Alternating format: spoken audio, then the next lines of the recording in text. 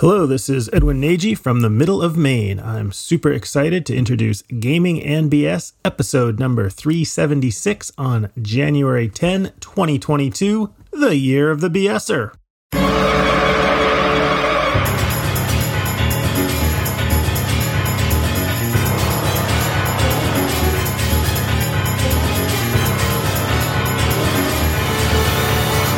Welcome to Gaming and BS, the tabletop RPG podcast. I'm Sean. And I'm Brett. Welcome to the show, folks. Welcome back. Edwin, thank you, bud. That was awesome. Very, very cool. Yeah, thanks, Edwin. It's cool when BSers like get in on that stuff. It's just fun because that's just cool. That's just cool shit. Yeah, it's cool. So, Sean, how the hell are you, man? Been a bit? It has been a bit. I'm doing well. I'll throw a non-gaming thing at you. I got my father home from the physical rehab place last week. So he's home. Seems to be doing okay. Yes, thank you.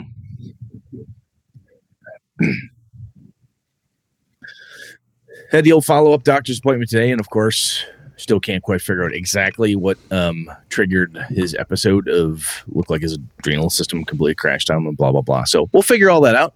Write it off. Just write it off. Just like taxes, man. Write it off. Just pretend. Just pretend it never happened. Yeah. He almost said that. He goes, maybe I should just forget about it. I'm like, Dad, whoa, easy.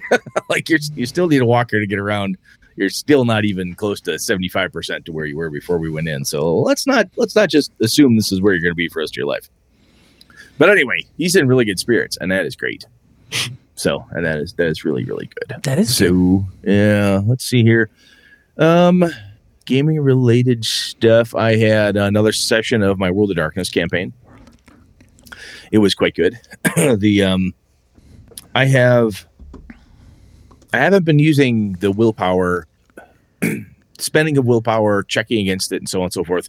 It's a very fun and useful tool for me in the World of Darkness games I run to kind of ratchet up tension, because it's kind of like sanity in a way. I liken it to that in Call of Cthulhu, having it drop or spending it and back and forth. So it's a pool that you're spending, getting back, and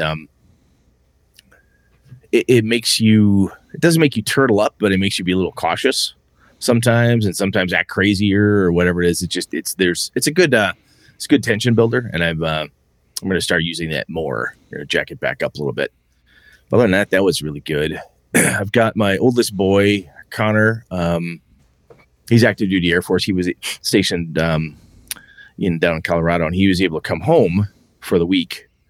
So that's really cool. They're on 24. What do you say? 12-hour shifts, 24/7. But his department is one of the only ones that have spare people, and he's the only guy who wanted to leave, so he got to come home. So I'm like, hey, play the system, brother. So anyway, he's home, which is kind of cool because we get to hang out, do cool stuff, and he wants to go to EverCon, which is this coming weekend. So that'll be fun. So first weekend in March here, EverCon, I will be there. I've got 2 games I'm running on Saturday, an Avalon game and a World of Darkness game. And my youngest daughter, Alana, is actually running a game too, so it should be pretty cool. Looking forward to that. Oh, and we played the second session for the session of Warhammer 4th Edition. My buddy Alpha's running that. It has a momentum rule similar to, I liken it to the Conan 2D20, where you get momentum. You watch the D10 rack up, gives you more successes and so forth. We're we're getting better, and the rules are happening faster. Right, so it's getting pretty good. It's a lot of fun. I'm a Dwarven Slayer, so I'm just headbutting and smashing and cutting everything I get my hands on. So it's been pretty good so far. Other people have been terrified of stuff, and I just leap on things. And Zabe looked at me and said, "You're going to die." I said, "That's the entire point." That's the Dwarven Slayer's goal, is I want to die gloriously in battle. So anyway, it's been going well. So Sean, how the hell, what do you got going, man? How's your gaming? How's your gaming life, Sean? Fantastic. But Blake wanted to know World of Darkness. Are you playing Hunters or Base Mortals leading into another game? We're playing Base Mortals think of it more as a investigative cryptid, almost a Delta Green type of adventure with World of Darkness mechanics. Yep. New World of Darkness stuff. Yeah. I see. That's fantastic. It is. It's quite fun. The 2 groups of Forbidden Lands now, and a Feng Shui game on Sunday that'll wrap up. I think this coming Sunday, as of this recording. So we're on a cargo ship, about to wreak havoc, which has been going kind of rough, I think, in the initial phases of getting in there and maneuvering around the ship. But nonetheless, we'll get the job done and we'll die trying. Forbidden Lands game tomorrow night. And then the first session of the 4 to 6 trial period has kicked off. A little rough. And I say rough as in first session, getting to learn the rules, setting. But, I expect it to smooth out. Good. Yeah. Very, very cool. Yeah, but that's it. Considering doing play-by-post. Oh, yeah, you talked about that. Yeah, I think I'm going to do that. I just don't. I got to figure out what I want to do and who. Like, it was originally going to be to facilitate my buddy Joe that's in Hawaii, but he's more interested in playing virtually online. Like, he has Tuesdays off, and with Hawaii being, I don't know what it is now, 5 hours difference. And then wait till daylight savings because they don't observe daylight savings. That'll throw you off a little bit even further. Right. So he's like, I would prefer virtually. So maybe a game in May for that guy virtually. Okay. Tuesday nights. We'll see. Cool. That's all I have to say about that. Awesome. Yeah. Well, speaking of stuff, so if you're in the Wausau, Wisconsin area, evercon.org, check that out. That's this coming weekend. I'll be there. I know Sean's not going to make it, but I'll be there with, I think half my brood will be there. We'll be roaming around. My wife will be there too. Some of my gamer buddies that I hang out with up here will be there as well. So that'll be fun. Other things though. Oh, I'll be remiss if I didn't do this because I said I would do it. So Eileen, one of our mods and just a great all around person, gamer, and whatnot. She works at the Fantasy Books in Belleville, Illinois, St. Louis Metro. Not to be confused with Fantasy Books and Games in Fairview Heights, because that's her sister store. She's in the Belleville location. She's trying to run some D&D games at the site, at the store, to try to get a little in-store action going on there. She's having a hell of a time getting players. So she shared this out on Twitter. I reposted it. If you're listening to this, you're like, hey, I'm in that area. I know somebody around there who'd like to play D&D and whatever. Eileen's a great person. She's a good dungeon master. She's just a great player. Good person to have at the table, no matter what. So check her out in Discord. Ask her for details. Bug her. Hit her up on the Twitters if you can or whatever. But I would love to try to drive some decent gamers her way. So anyway, if you know anything, if you're in the area, you want to play, Eileen's willing and ready to run some stuff. She even said she'd run Avalon. So that's pretty fucking cool in my book, obviously. So yeah, if you get a chance to help her out. Help a gamer, man. Anyway, I told her I would mention it, so by God, I did. You did. I did. Anything else, Sean, announcement-wise? No. So let me ask, before we go on any further, so gaming BSRCon, like I had to miss it because of family stuff. Do you feel, now that the post-con high is worn off, do you feel like we're doing this again? Yeah, oh yeah.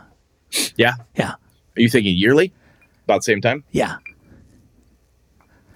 I want to do a week and Saturday and maybe half Sunday and maybe only, I'm trying to think Saturday and do just talks.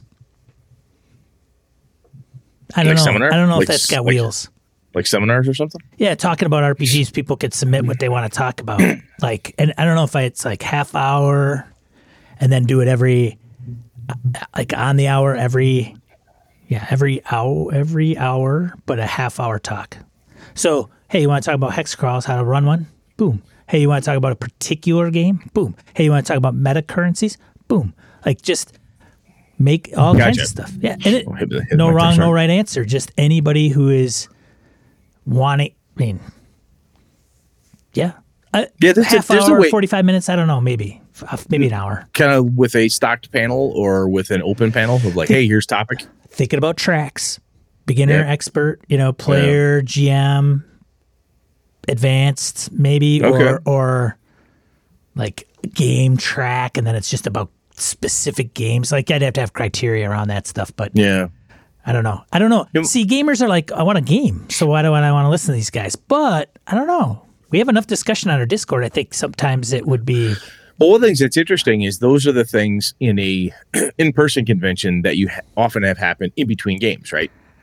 So that's when like Forrester Gary and I are hanging out at GaryCon or GameWorldCon. Somebody walks up, says, "Hey, blah blah blah blah blah," and they're like, "Hey, Brett and Sean, what do you guys think about this? You said you run Invasive. Why do you like it? Let's talk about this." And then that leads into a discussion of horror and fear mechanics, investigation, and yeah, it's that type of thing, but trying to capture that lightning in a bottle from a virtual perspective. Right, okay. Right. Yeah. I think that might have some legs, man. I think you got something there. Yes, I think so. Maybe. Very cool. Okay. Yeah. Cool. Anything else? No. What's random encounter up there? Random encounter segment in the show where we field emails, voicemails, comments from social media. Yeah, that's it. I gotta say before we go too much further, Sean, you look incredibly relaxed, and there's something of the dude in you right now. I don't have it zipped up. This thing gets really super hot, and I hate just wearing just a t-shirt. So I'm just saying, it looks really, really like lounging at home. Right?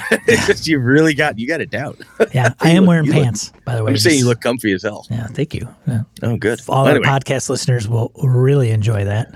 I know. I'm just saying, whatever you picture Sean wearing that look comfortable, that's what he's wearing. That's what I'm wearing. Yes. Anyway, random encounter. What do we got? Random encounter. First one we have. Oh, Jesus, all messed up again. This is fantastic. How do I fix this? Uno momento. Why is it like this? That is not. There we go. That kind of works.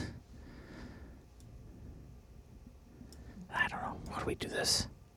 That's not going to work. That might work. Oh, for freaking Pete's sakes. Hold on. There we go. Random encounter. First one we got is the Warden. Writes in. On episode 375, Motivation, Believability, and Immersion. To get my initial interest in investment in a game, it needs a good elevator pitch. Like a dog seeing a squirrel from the corner of his eye, a good pitch could make me stop and chase that game up a tree. Since that explanation alone is vague and unhelpful on its own, I think the ultimate question I want answered is, why am I playing? Or, why does my character get involved? In some cases, why is the game different or unique? Will do the trick, but that doesn't always work out in the long run. Sure, Dark Sun takes place on a desert world, and that's one reason why it's different, but that's like saying Dune is about people fighting on a sand planet. But to know that Dark Sun is a game about harsh survival on an alien world that's about as Tolkien as a Lovecraft story, now you're getting somewhere. I guess what I want nowadays is a more believable purpose for my character. All of the characters, actually.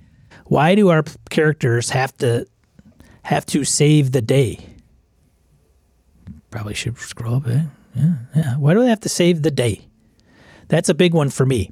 Playing in worlds where powerful rulers of large kingdoms who need to hire mercenaries to stop something evil feels weak and repetitive. Giant monsters are found on every damn hex, but the toughest NPC in the book is a merchant or a sergeant-at-arms with 20 hit points. With 20 hit points? Been there, done that. Status quo has failed, but even then, haven't I played that already?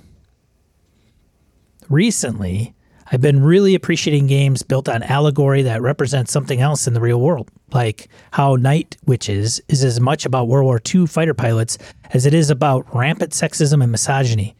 It's always seemed like science fiction had a monopoly on allegory, but other genre can help us address other issues in the form of fictional characters and fictional worlds without shouting it from the rooftops. It doesn't even have to be built into the game itself. You could run a Dark Sun game with a strong environmental component to it as you play characters following the orders of a defiler, only to discover the horrific consequences of their magic on an already perilous world. Sure, it's the defiler who's corrupting the world, but they didn't do it alone. It's an approach I've applied to in my own designs recently. For example, Pandora, Total Destruction, is a game about supers with destructive powers and systemic institutionalizations. Sure, you're very powerful people with powers beyond imagination and control, but you're also prisoners locked up because of factors beyond your control. Ironbound is much about colonization and sacrificing personal morals in the face of war as it is about witches chucking spells at giant machines. Incorporating these difficult subjects into action-packed games has allowed me to address issues important to me in a format that could be leaned into as hard or as light as you prefer. Much like watching Terminator 2 still makes me ponder the horrifying prospect of nuclear war, I want games that make me think on the drive home in ways beyond which feat I should choose at the next level. I think what's interesting, Todd, and this is where that what you just talked about, the talk, like, hey, I want to talk about this thing. If Todd was right here right now, we'd be like, okay, I like what you're saying. What I want to ask is, do you need that baked into the mechanics, the core of the game? Or it sounds like he doesn't, and that he would be just as good with me saying, hey, I'm going to run this game, this D&D game, this Vaesen game, this whatever game, and this is what the campaign's about, right? Because you know the mechanics for Savage Worlds. Yes. Well, this is what this campaign is about. Oh, okay. And I think there's when someone tells me, hey, I want to play, do you want to play some D&D? I'm like, I like D&D. What are you thinking to do with it? And sometimes I'll get a blank stare. Like, what do you mean? I'm just going to play D&D. I'm like, okay, it's kind of quote unquote generic D&D. All right. Are you running Storm King's Thunder? Are you doing something like that? And other time when someone says, oh, I'm running a Greyhawk game using second edition rules, we're going through the Rary the Trader timeline. Huh. That sounds interesting. What roles do you play in there? How do you do that? If you've got a little bit more. And I think there is a weird thing that dungeon masters, game masters, we have done in the past, at least I have caught myself doing, where I wanted to keep certain things secret. Like, ooh, I will display this later. I want to give them just enough to get hooked, and then ta-da, here's what the story is. And that's okay. Like, if you have, I can do that to the crew I play with on a regular basis because I've been playing with those guys for over 25 years. And like, okay, we have absolute trust, and sure, let's go and do this. Where if I'm going to run an Avalon game for some BSers, I'm not going to do that. I'm going to say, this is the game. This is what the adventure is. It's at least the basic hook that I would put into a con game. There's something bad in the neighborhood. It's at the old brewery. You need to figure it out. Kids are going missing. Ooh, got to go solve that problem. The other thing I absolutely agree with him, is that I think there's, I've started out, especially in, don't start with save the world stuff all the time. There's another one I can totally see where he would be like, kind of tunes out of that. I'm not a huge fan of always having to save the world all the time. Eventually building up to that can be fun, which is one of the things you do in a level climb type of thing. But yeah, like the World of Darkness horror game I'm running right now, it's about people did something bad is going to happen. It's either leaking or something weird's going on. What exactly is going to happen here? Nobody knows the extent of what this bad thing is or how deep it goes. But at this point, it seems contained to this area. So it's trying to solve for the local area. Whether it has world-shaking ramifications or not, nobody has any idea yet. So, but I like his thoughts around that, with it being, tell me more, other than we're going to play D&D, or hey, let's play a Star Wars game. Are you talking, rogues and villains Star Wars? Are you talking Jedi Star Wars? Are you talking, what are we doing here? I want to play a Lord of the Rings game. Okay. First, second, third, fourth age, where are we at? Where timing? What do you expect us to do? Are we NPCs following the larger plot line? Blah, blah, blah. All of that stuff. I think having a little bit more into it and not trying to keep some of those things secret or hidden is for the better. So anyway, Todd, my question to you would be, am I correct with saying that you're looking for the same type of detail from either a campaign or a game system itself, game system / setting? I think that's what I'm hearing you say in that. But let me know what you think, man. But otherwise, thank you. That was good. Yeah. Thanks, Todd. Next one is from The Warden. Also comments on episode 374, Rough Draft. Oh no, kids. It's time for another episode of RPG to Filmmaking Comparisons, brought to you by Kodak. We swear we're still in business. I think Kodak still in business? So it could be. Some film directors 100% true to the screenplay. They have every shot and storyboard to look like they made a comic book adaptation of the movie before they yell action. In many cases, these are directors who also wrote the screenplay. Sound familiar? Others use the blueprint approach. The screenplay is a guide, and the crew will adjust as needed or desired during filming. Perhaps the best example of this is the Lord of the Rings trilogy. The script was being rewritten on a daily basis. Action sequences were made up on the spot during filming, and revisions were made during the editing to end up with the final version. It's the most expensive independent film ever made, was a joke Hunt said.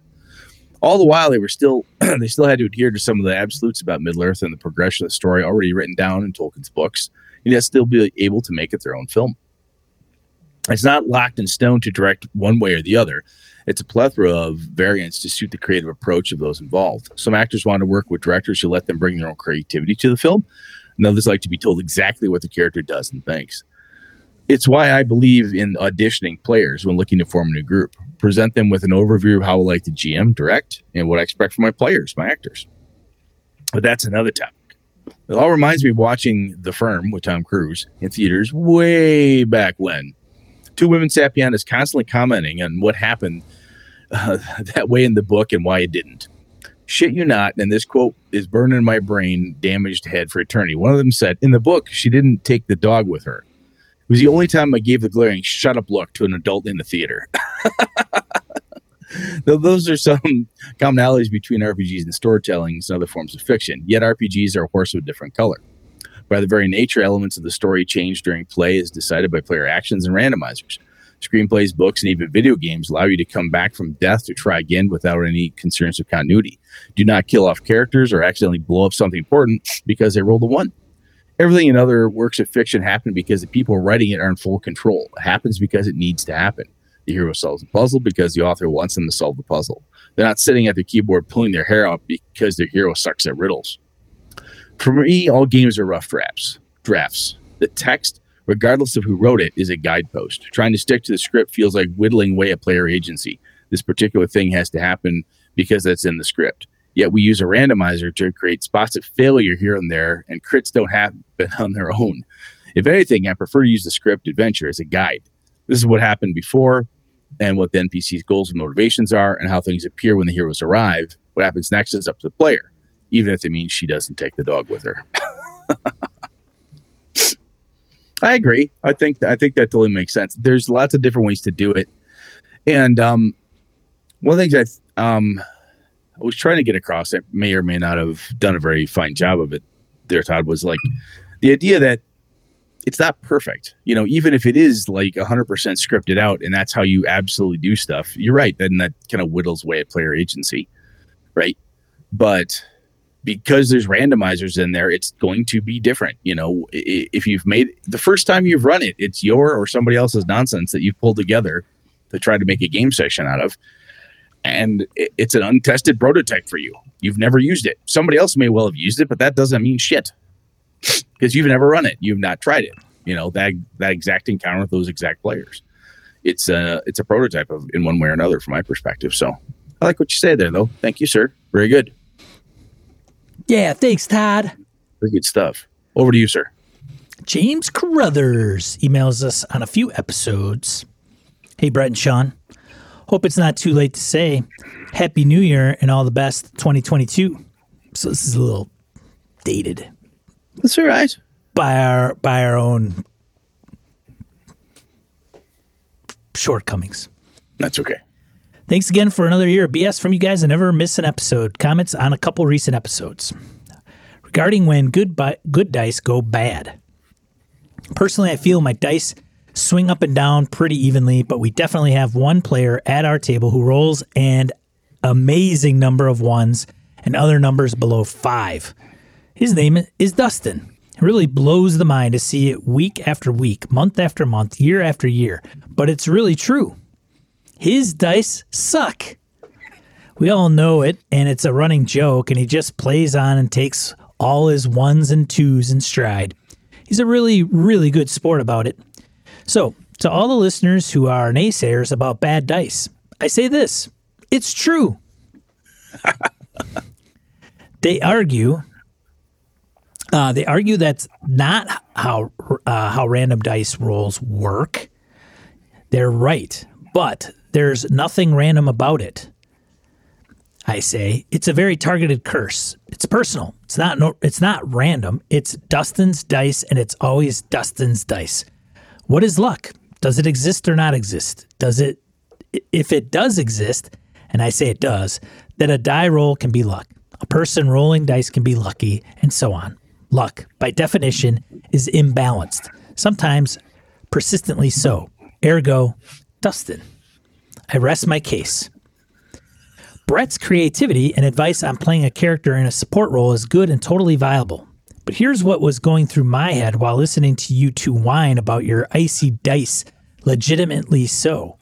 This is how I think Sean can play a great, fun D&D game. Yes, even in combat without taking on a support role. Play a halfling and reroll ones.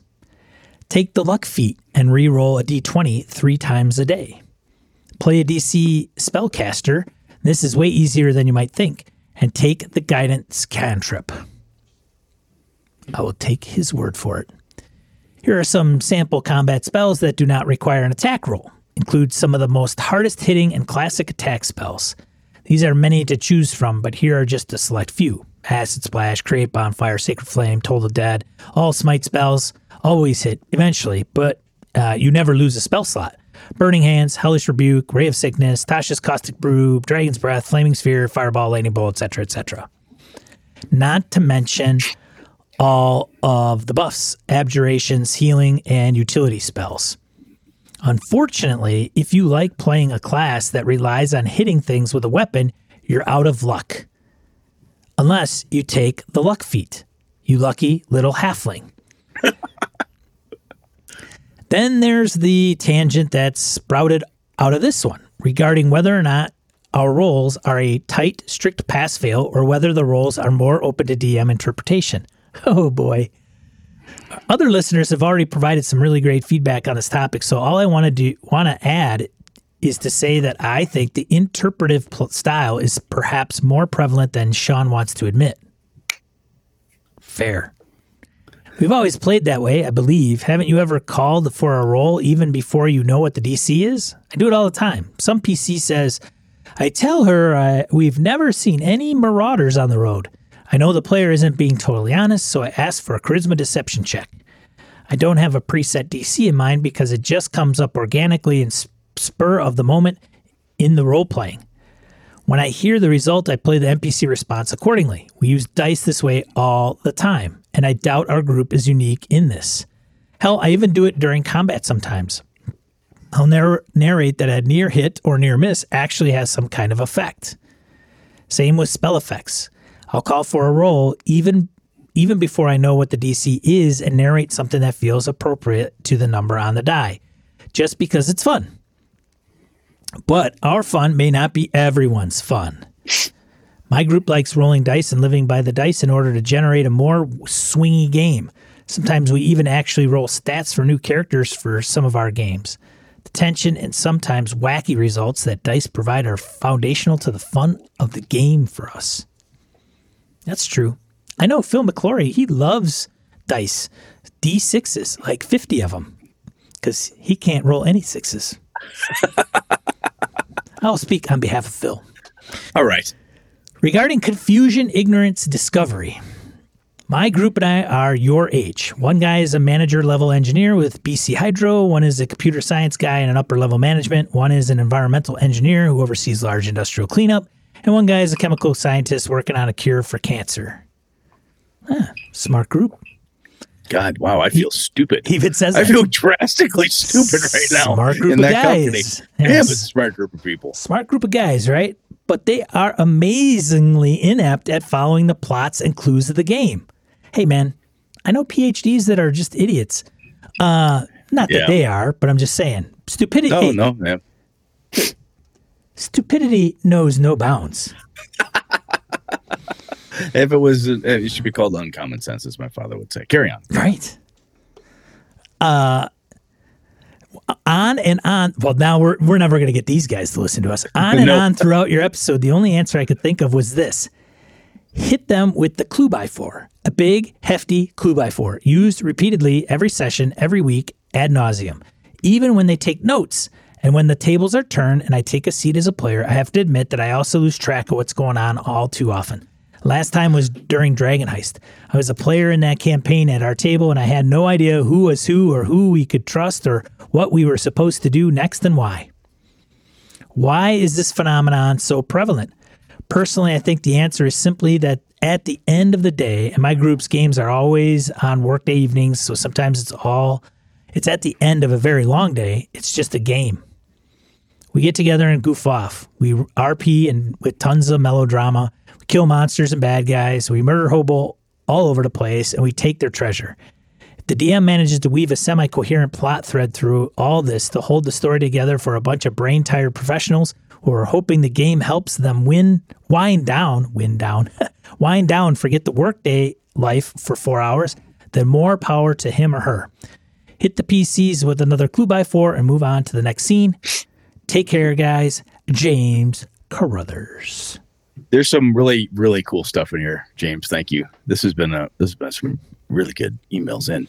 I like the idea of the spellcaster component. I think we touched on that in that episode, but I love the fact that you dove into it big. And I feel for Dustin. I think Sean and I are either our group's Dustins when it comes to dice because their dice are terrible. I like. Where's I getting into here? So when you talked about the playing one of the things I think is important when you talked about the tangent we got off on, like the pass fail versus interpretive dice and so forth for Dungeons and Dragons. One of the things I think that's interesting here is I'm reading that you're implying you guys do this all the time. You said the words all the time, and I take it that you're not just saying that to be a smartass. You're saying, hey, look, this is just how we play. We do this. And there's a really cool thing, and Sean and I talked about this, I believe we did, after we got more feedback from Old School and a few other folks. Like, consistency is part of the key for this stuff. Is that if you're a group, it sounds like you have a consistent way that you have found that works for you. When we're playing, we like to roll dice like this. We like to use this approach, and you're able to consistently apply that approach for everything that you're doing. And that, I think, is a huge win for your crew because the folks you're playing with understand what's coming on, and they know what to expect, right? It doesn't show up like, oh yeah, guess what? I've decided I'm going to interpret this one, but everything else is pass fail tonight. Like, why? Just rando? What the fuck, man? So what you're saying there, I like that. I think that's really cool. And I'll tell you, Sean, I think James' piece here, like, a bunch of brain dead professionals for 4. Yeah, there's absolutely something to be said for that. That we take this shit very seriously. Obviously, Sean and I have been doing this for 7 years plus. We take this very serious. People listen to us. Gamers, we put a lot. Anytime you spend 4 hours a week doing anything, a hobby, you take it serious enough that you're scheduling your life so you can make this happen. But I have to admit, there are times when my game breaks down because somebody told a stupid joke, and that reminds somebody of a different joke, and then the game sidebars for a little bit because it's just good. I mean, I'm not a hard ass like Sean, who Sean doesn't allow for any of that nonsense. But I, on the other hand, have the tables have turned. If there were tables, I'd be turning them. Brett used to carry sidearm to every game in case anybody got out of line. Look at this. Now I'm getting soft. Getting soft to my old age. Yeah. Soft. Like the Pillsbury Doughboy. Whoa. Damn. Wow. Harsh. Maybe without the physique. I mean, but come on. Come on, man. Generally speaking, we're pretty on point because that's how my group likes to play. But, that's one of the reasons why we'll game for a while. Like, okay, hey, let's take a break.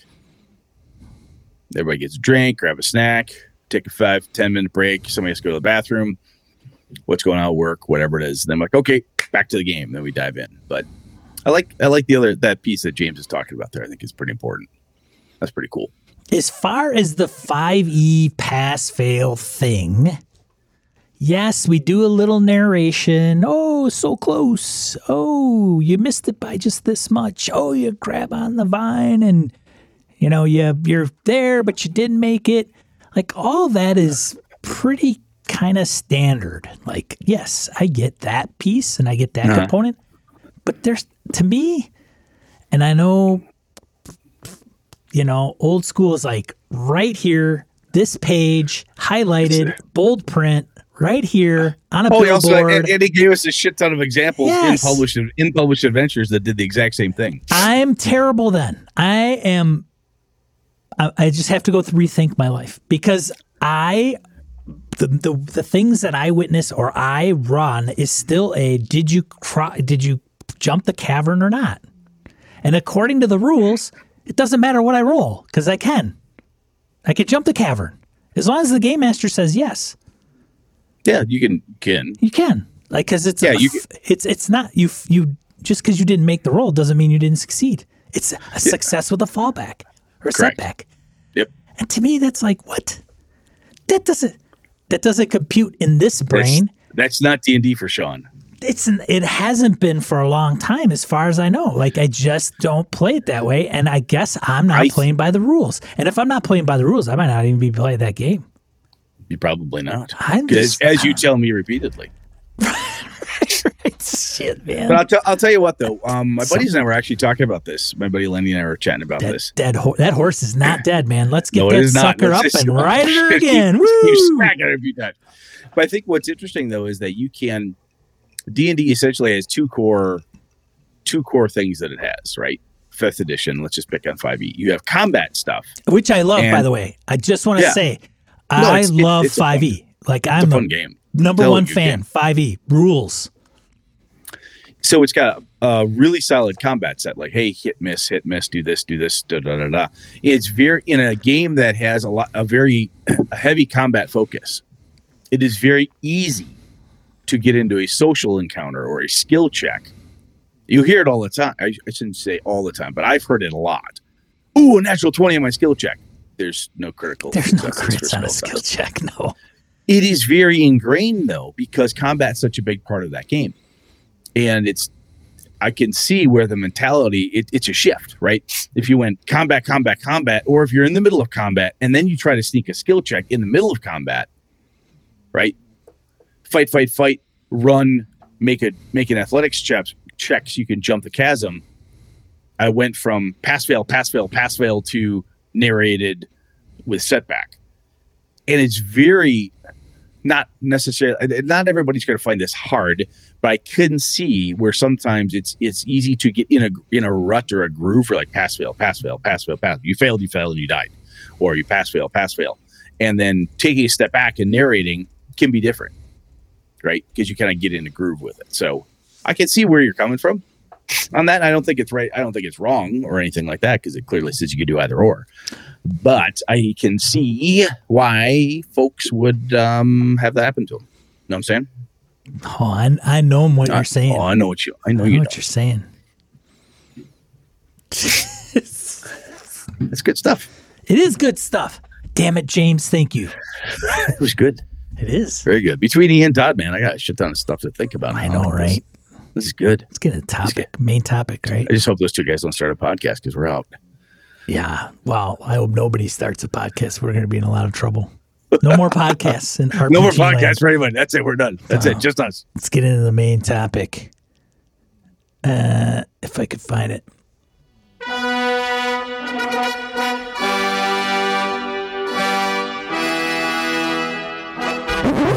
What are we talking about this week, Brett? Well, this is actually kind of tapping into something that that Todd mentions, and I didn't do that on purpose. But he talked about, hey, Brett and Sean trying to compare things to other things, and I think what's interesting is, I still believe the more I think about it and the more I've been involved in the hobby and stuff, that there is when someone says, "Hey, what's a role playing game like?" You say it's like this, but. It's like that, but there's pieces and parts. We're always stealing things or trying to make a connection to something else. And quite frankly, I don't know anything that I could compare a tabletop role-playing game to other than another tabletop role-playing game because it's its own form. That said, that's a good point, Brett. Like, well, yeah, okay. I'm just, we can debate that another time, but that's just this kind of a piece, right? And however, we do steal shit from other things, from movies, novels, TVs. And I think one of the things that when we look at certain game mechanics, like GM intrusions, or hey, these ciphers, or hey, I've got bennies to spend, I can interrupt, I've got fate points, I've got this, I've got that, I've got advantages and all this. I think one of the pieces that stuff helps people understand or tries to mechanize in one way or another is the idea of story and drama, story pacing, structure, and drama. Because I think those are the things that if you want to look at the other kind of entertainment art forms of theater, TV, books, blah, blah, blah, there's a pace, there's concepts of story structure, drama, and so on. And understanding what story beats are, dramatic events, smash cuts, those types of tools, I think the more, if we look at those things as inspiration for that component, tear apart your favorite Star Trek episode. Why do you like it? Well, I really like the story. Oh, cool. That's a story piece. What about the story? Did you like the way it was paced? Did you like the amount of drama it had? Was it a lot of emotional punch with just the right amount of physical conflict? Was there, what are the pieces and parts? Really tear that apart and then figure out how to steal that shit and turn it and utilize that for your game. So, for example, one of the things people will say is when the players turtle, they stop doing stuff, they lock it up, ninjas kick in the door, orcs attack, something happens. And one of the reasons that game masters do that, and they say that is like the obvious thing to do, is because when you've done this for a while, kind of harken back to our practice thing, is, and this is going to sound more arrogant than I mean it to probably, but I think I've developed a fairly highly tuned sense for when I need to do something. When the story structure is hit to a point and there's a lull, the crew has gotten to a point where they're spinning. They're not quite sure what to do. They're in the dungeon. It's taking a little too long. Something needs to happen. You can feel it. You can feel that something's going on. And I'm like, okay, I know what I need to do. Going to have somebody make a skill check. We're going to do this thing. We'll have a random encounter. We're going to spice things up a bit and get the party moving, make them make some decisions, do some stuff. Some games have tools like clocks. We've talked about that before, right? Blades in the Dark, famous for that. And things like that I see them as drama, pacing, and story structure tools. And I think the more you look at different things, how you can steal them and so forth, to me, the really cool games I've played in are the ones where it's the story we told at the table, and not to get all like story gamer type of thing here, but the structure that happened. Oh, it was great. Oh, it was a nail biter. Oh, we had a lot of we had a really good downtime session, kind of figured things out, had a chance to breathe, and then the action went through the roof. But learning those pieces, I think, as not only as game masters, but I think as players, if we understood it, it would be helpful because you could lean into it, right? As a player, when you can tell that something's spinning, you can see it. You're at the table, right? A lot of times you could feel it too. You're getting bored. Something needs to happen, and so forth. And if you understand the pacing and so forth, and I keep saying so forth, but if you understand the pacing, how drama functions, how you tell a story, and what you need to do to have a dramatic event kick off, you can help instigate some of those things, and you'll be one of your game master's favorite people for doing so. So that's just kind of, it was kind of a thought that hit me after watching some Matt Colville videos and just thinking about the different game master advice books and things I've read or thought about over the years. Because there's we could get more tactical about like, hey, read this book. Like Hamlet's Hit Points by Robin Laws is actually pretty good for story beat structure, tearing things apart. It's not bad. I found it a little dry, but that's on Brett's perspective. Robin Laws is dry, but it clean and it made sense. This is how this functions and so on. A lot of people have done other drama, pacing, story beat type of tear aparts. You can find these things other locations. But I think if we want to study something or really tear something apart outside of our hobby that would help us in our hobby, I think that's a big one. Looking at those things. Sean, what do you think about that as I take a pause here?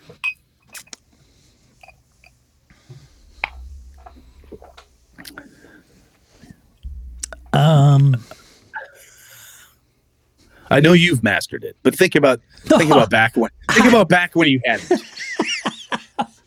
Dude, I don't know, man. I don't get into these weeds that much. I don't consciously. Like you're talking about story structure beats and taking those examples from like books and movies and film, like so trying to recreate them. For example, like if you look at the Lord of the Rings, the movie itself, so they have moments of, and you can tell by the music, like build action, brief denouement. Oh my god, Gandalf dies, the Balrog crushes, they scream, they run outside, and they're just sitting there crying. Oh my god, what are we gonna do? We got to get up. We got to go to Lorien. We got to get to Lothlorien. We got to get out of here. And there's this moment of like, they're not really in danger right there, right? It's just this brief respite. You have to have that. So when I'm running a D&D game, for example, well, obviously one of the more popular role-playing games out there, if you're in a dungeon crawl, action. If the characters are like, holy shit, we are skin of our teeth. We just barely survived. Sometimes I look at that and say, they're going to find a place. They're going to rest. They're going to need their long rest because they're just getting their asses kicked, right? So here's what we're going to do. They're going to have their long rest. And we're going to roll for our random encounters like we always do. We're going to roll my random encounters. And I'll say, give me who's on watch? It's, Lenny. Lenny, give me a perception check. He does his perception check. You hear something in the distance. Boar. What is it? It's a boar. It's a boar. It could be anything, right? He's in a dungeon, so we figure something out. Doesn't need to wake up the group. Okay, everyone gets their rest. It's mild. Oh my God, thank God we had one peaceful night. And then the action kicks back off. They had a chance to reset, recuperate themselves, and then go back at it. You don't have to do that all the time. But there are pieces like that of, action, breaks from the action. When I run an Avalon game, I try to have a story going on. If it's a campaign, there's a story going on, and the player characters each have things they're trying to accomplish as well. So when I ran for Chris, Kevin, and Tom, and Andy, when I ran that game, everybody had different stuff they were trying to accomplish. Chris's character would want to go check in on his mom periodically because he had to do that. Kevin had to go check in on this person. So there'd be a brief downtime. There's just enough time for them to break away from the regular crazy action, take a breather, and go deal with something personal. And I think if you don't learn how to sprinkle that stuff in, and I just learned it through practice and from reading a shit ton of books, watching different things that movies and things that I like, and say, ooh, what did I really like about that episode, that movie? I love the pacing. Right. Clive Owen was in a movie called Shoot 'Em Up. It is insane. That movie starts, I think the first 5 minutes of it, there's no gunfighting. And after that, it's pretty much an entire movie's length of just gunfighting. That's the entire thing. It's just constant action. Dude, you gotta watch Boss Level, man. Is it? Okay. That is freaking crazy. It's insane. You watch a John Wick movie. Yeah. Build up. Holy fuck. A moment or two of peace in between when he talks to somebody. But having those breaks and those pieces, that's important. And I don't think and the hard part is to not look at it clinically. and I think this is where the practice comes in, is you almost end up looking at it clinically in a way and saying, okay, if I plan this campaign out, and you sit down, you start trying to do that, which I did at one point ages back. I'm like, holy fuck, my God, I feel like I've just well, after this will happen, then this will happen, then this will happen. I'm like, okay, I just destroyed everybody's agency because I've included where all the highs and lows will be. So what I found, much so James and Todd and other people talk to us about it. So the randomizers, right? So something random crazy will happen. Die rolls. They'll kick the shit out of the monsters really, really fast. And I look around and go, wow, these guys are riding high. They've had their asses kicked for the last 3 encounters. They finally just trounced these guys. The bad guys have run away. You know what? I look at the group and say, you guys take a breather. You realize this would be a great place to rest right now. It was, oh my God, that makes sense. Oh yeah, it's a really good idea. Yeah, we're going to take a break. And what I'm doing is looking at the different tools in my narrative toolbox saying, hey, I just call them something simple. I just say, hey, they need downtime. Downtime could be resting. Downtime could be dealing with personal issues, depending what the campaign's about. In an Avalon campaign, I like people to have characters that are personally involved and invested in the neighborhood that they live in. So to do that, I make time for them to have personal goals and things that they can do. I try to sprinkle that in either every session or 1 or 2 people a session, depending how many people I've got playing. So I think about downtime, personal things like that, dramatic events like, hey, we've had a lot of combat, the last 2 weeks of gaming. This week in this Avalon game, there's really no need to have combat. They solved most of the combat problems, the immediate combat problems. Now they have a lot of piecing together of things. And that was an investigative beat, right? Where they just kind of take a break, ask questions, talk to people, and figure things out. Yeah, they could get crazy and kick off a combat anyway. But that's not my plan or not my intent for the evenings. Am I making sense to you, Sean? I'm doing it by gut. I haven't sat down and written it out. And I've been thinking about this more because I helped my daughter plan out her D&D game that she's going to run at EverCon. We've written down different pieces about, hey, have this here, have this type of thing here. Here's some talking points for these people, and so on.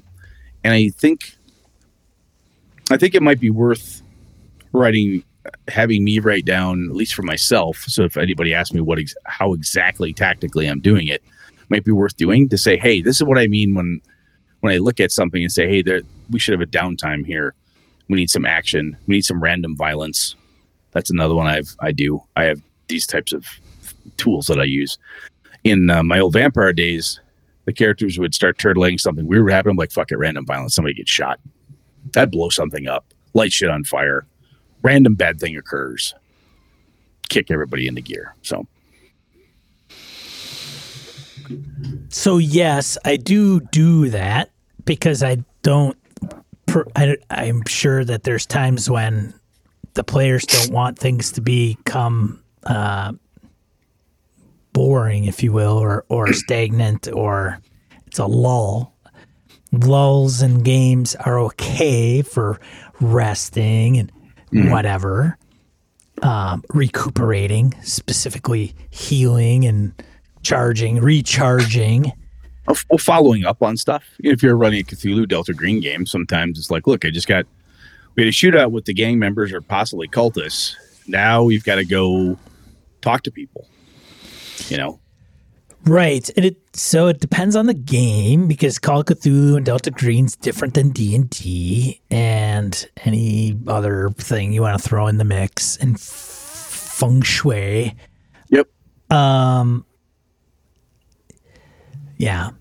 So if I were in feng shui, I would want to throw a lot of obstacles their way, and I would want to treat it like an 80s action movie. Like, yeah, there's some weird dialogue, some weird baddie that's monologuing and it gets away. So you do break for corny 80s music and yes, maybe cinematic sex scenes, dude, just for fun. Well, 80s movie.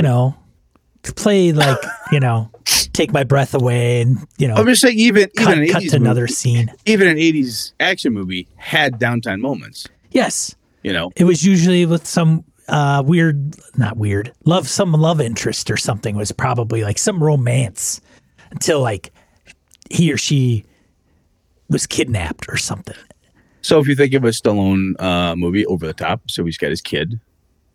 He He has all these bonding moments with his kid.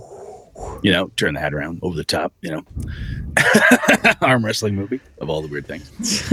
But all of those types of, like I said, the reason I'm bringing this up is because we'll often think about like, hey, side quests, or what do I do if my players are turtling? What do I do about this? Or, hey, here's a way to use like a way to make, your combat narrative, or think about this and so forth. And we do compare things a lot to role-playing games. And that got me thinking, what should I actually be trying to steal from these other art forms? If I look at a movie and say, ooh, I really like that scene. I like that action. I like what they did in that Star Wars episode. I like what they did in that whatever. What did they do? Right? Because it's not just the story. Because if you take like an X-Files story, you go, ooh, they had a weird monster showed up. They investigated the monster. They talked to people who didn't believe in the monster. Scully and Mulder saw the monster, and Scully disbelieves the monster even though she saw it in the end. Right? That's the story, but or that's not what you're really taking out of it. What you're really taking out of it is the tension, the drama, the how they pieced all those different parts together. You know what I'm saying? I do. Dissecting it a little bit more. Yeah. See, I think, was it Ozark? You just don't put that much thought. You just don't put that much thought into your craft. Is that just a sloppy gamer? Is that it? No, that's not it. Sounds like it. I think you have to be careful because you're going to tread on a forcing of what is going to occur. See, yeah, that's why. I think a lot of game masters. Yeah, I think a lot of game masters come to the table and they're like, "I'm going to do this. I'm going to do that, and then this is going to happen, and then this is going to happen, and then this is going to happen," which is over the years what I would say is like, "Yep, standard play." And now I'm kind of going, I don't think that's the way to do things, because we don't know what the players are going to do. You just have to put the shit in front of them and let them talk themselves out of there, or have the orc lose their temper, and all of a sudden now what you thought was just a normal encounter is now combat. Yes, and what I'm saying is that when we talk about like encounters, right? Yeah. You should say combat encounter, non-combat encounter. It should just be an encounter. Correct, I agree. How does it play? Agreed. And thinking combat, non-combat, okay, that's very binary. And non-combat encounter has multiple things. Encountering an empty room in a dungeon, which seems to be the safest place that you can rest, and by God, the characters need a really good rest. Giving them an easy night, letting them recuperate because they need a breather. That's in your toolbox. Yes. Or something wanders down the hallway. Right. Something wanders down the hallway. Or they're having that encounter with the NPC at the starport, and they piss off the princess, and she decides to have her guards punch the guy in the face because well, guess what? You've got the build up. You can see where it's going, right? Yeah. And you can decide, hey, yes, I can allow a fight to happen, or I could back the fight down. Right. Right. And what I'm saying is keeping these different ideas in place, and like, you can watch a show or you see different pieces. Authors will do it too in books. You smash cut from one group to another. Something will be happening, and then they're on the verge of that fight with the princess and her bodyguard. And you say, okay, hold that for a second. And you spin over. You say, Sean, you and Eileen are over here talking to the mercenaries. What did you do? Okay, let's give you a little traction, a little limelight over here. The other group's got some downtime. You swing back, say, okay, now remember, she looks steamed. Her bodyguard's itching to punch you. Do you want to start a fight here? Right? Is that kind of what you're going for? And the more you understand these different pieces and parts, you can implement them as needed. You could take a scene and say, boy, the characters really want this to be something. What do they want it to be? You don't have a preconceived notion going into it. They say, wow, they really... all the words and all the actions they're taking are that we don't want to fight anymore tonight. We want to sit down. We don't want to go after the main thing anymore. We all started talking about our personal goals and how we need a break for 2 seconds to go check on my mother. You know what I'm saying? They're telling you, they're broadcasting to you that they need a change in what's going on. So you give it again. So yeah, why not? Why? Same reason why. Like, I could pose the question why. Because I'm not an asshole. Roll a die. Roll a Roll die. Right? Roll the die. Why would you do that? On a 1 on a D6, tough shit. You guys aren't freaking resting. I guess that's how I'm gonna do it. Well, I mean, there is something to be said about the movie or book or the scenario where they're like, dude, I just want to rest. Oh, and then something comes barging in the door again. It's like, holy shit. That's a theme. Yeah. That's a theme you can do from how you've structured this campaign, this adventure. It's like, look, there's no rest. No rest for the wicked is a theme I've got going, and I just push. Not a lot of breaks. Right. Totally fine. Yeah. I mean, yes, I don't think there's a wrong answer necessarily, but what I'm saying is that those are the types of things we should be, if you want to look out to another art form and steal it, look at how they're dramatizing this stuff, right? How does the John Wick movie work? How does the Star Wars movie work? How do the novel you're reading and so forth? Is it like a breakneck pace of holy shit by the end of the book? You're just, oh my God, I'm exhausted. Just the hell this person went through. That's fun. That could be a blast. And then that's a dramatic theme and a thing you can put together. But I think that understanding the structure points and figuring that out, it's not like you have to follow it verbatim, but understanding that stuff, I think, gives you a better grip on how to do different things in your games. I would agree with that for sure. Yeah, absolutely. That's all I'm saying. Well, shit, man. Why didn't you say that to begin with? Christ, we could have wrapped this up like 20 minutes ago. I tried to, but you're so belligerent. All right. I think we're good. So, yes. Anyway, that's just some thoughts I had on that. And Sean made me feel dumb, so I'm sad. But anyway, decent. Anyway, let's know what you think. Right, wrong, indifferent. If you got pointers, ideas, if you got some specific examples, if you'd like us to dig into it further, we can do so. I didn't want to spend like hours chunking out very different, potentially very tactical things if nobody has any interest in discussing or listening to that type of thing. So if that's at all interesting, let me know. Let Sean and I know, and we can tear it apart from there. So we good, Ben? We're good, dude. All right, let's move on to die roll. Let's get into die roll. 2 to 4 miscellaneous points of gaming and geekery we want to bring to you. This week we've got, let's see. So I put the first one out there. It's a Matt Colville video called Language Not Rules. It's more of it's an interesting take on rules as language and so forth. I liked it. I thought it was a really good video. Had a lot of good points to it, and I think I pretty much 90% agree. So anyway, link out there. Take a look at it. A little YouTube for you. And you put out the Adventurer's Guide to Greyhawk, an article out there. I did. That looks pretty cool. Yeah, it's actually, if you don't know Greyhawk very well, I thought it was a pretty good article. And I am like not the best at Greyhawk. What in the hell is going on here? Oh, fantastic.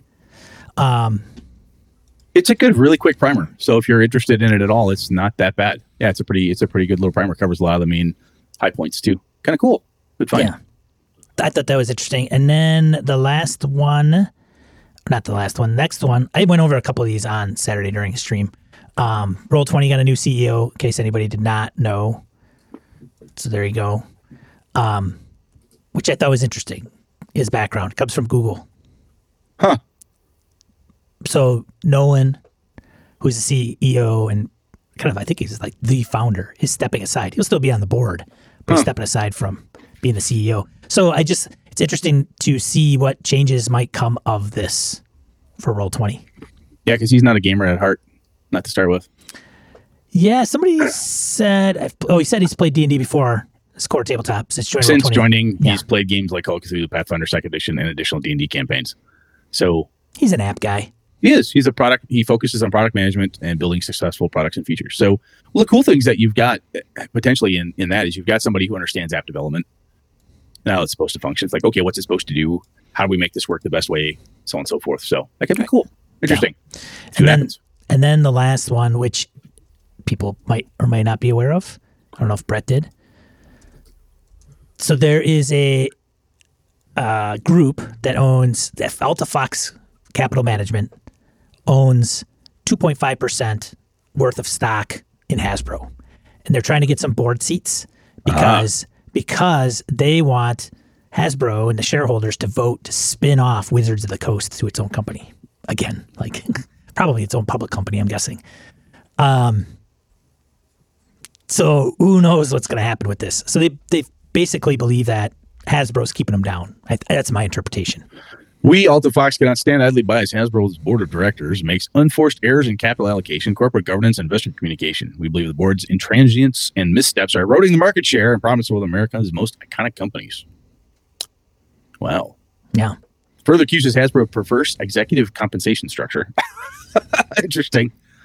Whatever. Huh. One of the old guys, Tim Kask, when Wizards announced, like, hey, 2024, the new thing for D&D, and I read stuff like this, and it reminds me of the thing Tim Kask said. He goes, hey, young gamers, let me tell you, I know how you feel. You feel like someone took your game away. I'm paraphrasing, right? That's okay. It's all right. Once you're done and you're ready for it, we're here in the curmudgeon's corner. We'll share a drink and we'll commiserate together. But it's okay. It's okay. You can still play the game you love. It's all right. Don't worry about it. It's all cool. I told people on the stream Saturday that I should do a Kickstarter for, and everybody gets a share of Hasbro. And then we could dictate whatever the hell happens to Dungeons and Dragons. That's funny. And then the joke continued to say that there would be a particular set of gamers that would sit there and whine and cry about something specific, and then we would never agree to anything. So, yes. Anyways, that's all we had for Die Roll this week. What are we talking about next week, Brett? I've got two options for you, Sean. The Baseline RPG. We can talk about that. Or I was also thinking about another topic we've got in the hopper here is using lore and settings to solve problems, issues, and whatnot. So one of those two will be on deck in 2 weeks. So it'll be one of those. But that's what I'm looking at. That sounds fantastic. I think both would lend themselves to either Free League, because on one, like the lore piece, you kind of have to incorporate that into Forbidden Lands, honestly. Very true. And lore is key to Vaesen as well, actually. Yeah, there you go. Yeah, without figuring out the Vaesen you're dealing with, good fucking luck fixing that problem. Very good luck. Well, whatever we come up with, I am looking forward to it. I'm sure you are. All right. Awesome, man. Yeah, so if you've tuned in live to this, thank you so much. It's good to see everybody. I hope you're all doing well. Appreciate it. If you get any value out of this whatsoever, give us a like and be sure to subscribe. Otherwise, you could see this and catch us at your podcatcher of choice. Just bring up Gaming NBS, hit subscribe, let somebody know about the show, see what they have to say about it. Otherwise, I'm Sean. I'm Brett. Good night and good game and all. This episode of Gaming NBS produced with help from the following BSers: Joe Swick, Old School DM, Tony Sugarloaf Baker, Eric Jeppesen, Andy Hall, Chris Steele, Remy Bilodeau, Jason Hobbs, Mark Tasaka, Marco Froelich, Pure Mongrel, Brett Baczynski, Brandon Barnes, Eileen Barnes, Dan LaValle, C.W. Mellencamp, Victor Wyatt, Craig Huber, Roger Braslett, Jared Rasher, Finnelf, Ray Otis, Jim Fitzpatrick, Old Scoozer Roleplaying, Curtis Takahashi, Larry Hout, Ron Bishop, Mark Richmond, Chad Glayman, Craig, Howard Bishop, Josh Wallace, Corey Welch, Angus, Eric Salzweedel, George Sedgwick, Robert Nemeth, Brian Kurtz, Laramie Wall, Eric Avia, Andy Olson, Jeff Seifert, John Kayward, Corey Gonzalez, Niall Diamond, Aaron Ralia, Jeff Goad, Aaron Coleman, Brian Rumble, Rich Wishan, David F. Baylog, Harrigan, Melissa Bashinsky, H.N., Colcago, Eric Tavola, Hoos Carl, Yorkus Rex, Ghost GM, Mike Hess Jr., Rory Weston, Jim Ingram, Daniel Garrett, Eric Frankhouse Presents, Phil McClory, Adam Grotjohn, Jay Plata, Ed Nyes, The Duke in Purple, Isaiah Aries Christian, Larry Hollis, Craig Shipman, Todd Sharp, Orcus Dorcas, Chris Shore, Michael O'Holland, Wayne Peacock, Mike Coleman, Kevin Keneally, Zagrave, Vornak, Farty McButterpants, Andrew Lear, Craig Chunglo, Eric Lunsford, Ty Prunty, Feeling Good Lewis, Ziga Paradzik, Nick Westbrook, John Mahoney, Crystal Eggstead, Zalea Zwiefer, and Hypnocode. Hey, if you'd like to hear more of me, Sean, talk more than what's on this episode of Gaming NBS, you can tune in every Saturday at 8 p.m. Central Time on the HowToRPG.com YouTube channel. So just go to HowToRPG, that's HOW2, RPG.com. Tune in at 8 a.m. Central Time for a live chat talking about the RPG, hobby, industry, and games. Love to see ya. Thanks, BSers. This has been a Litterbox Studio production.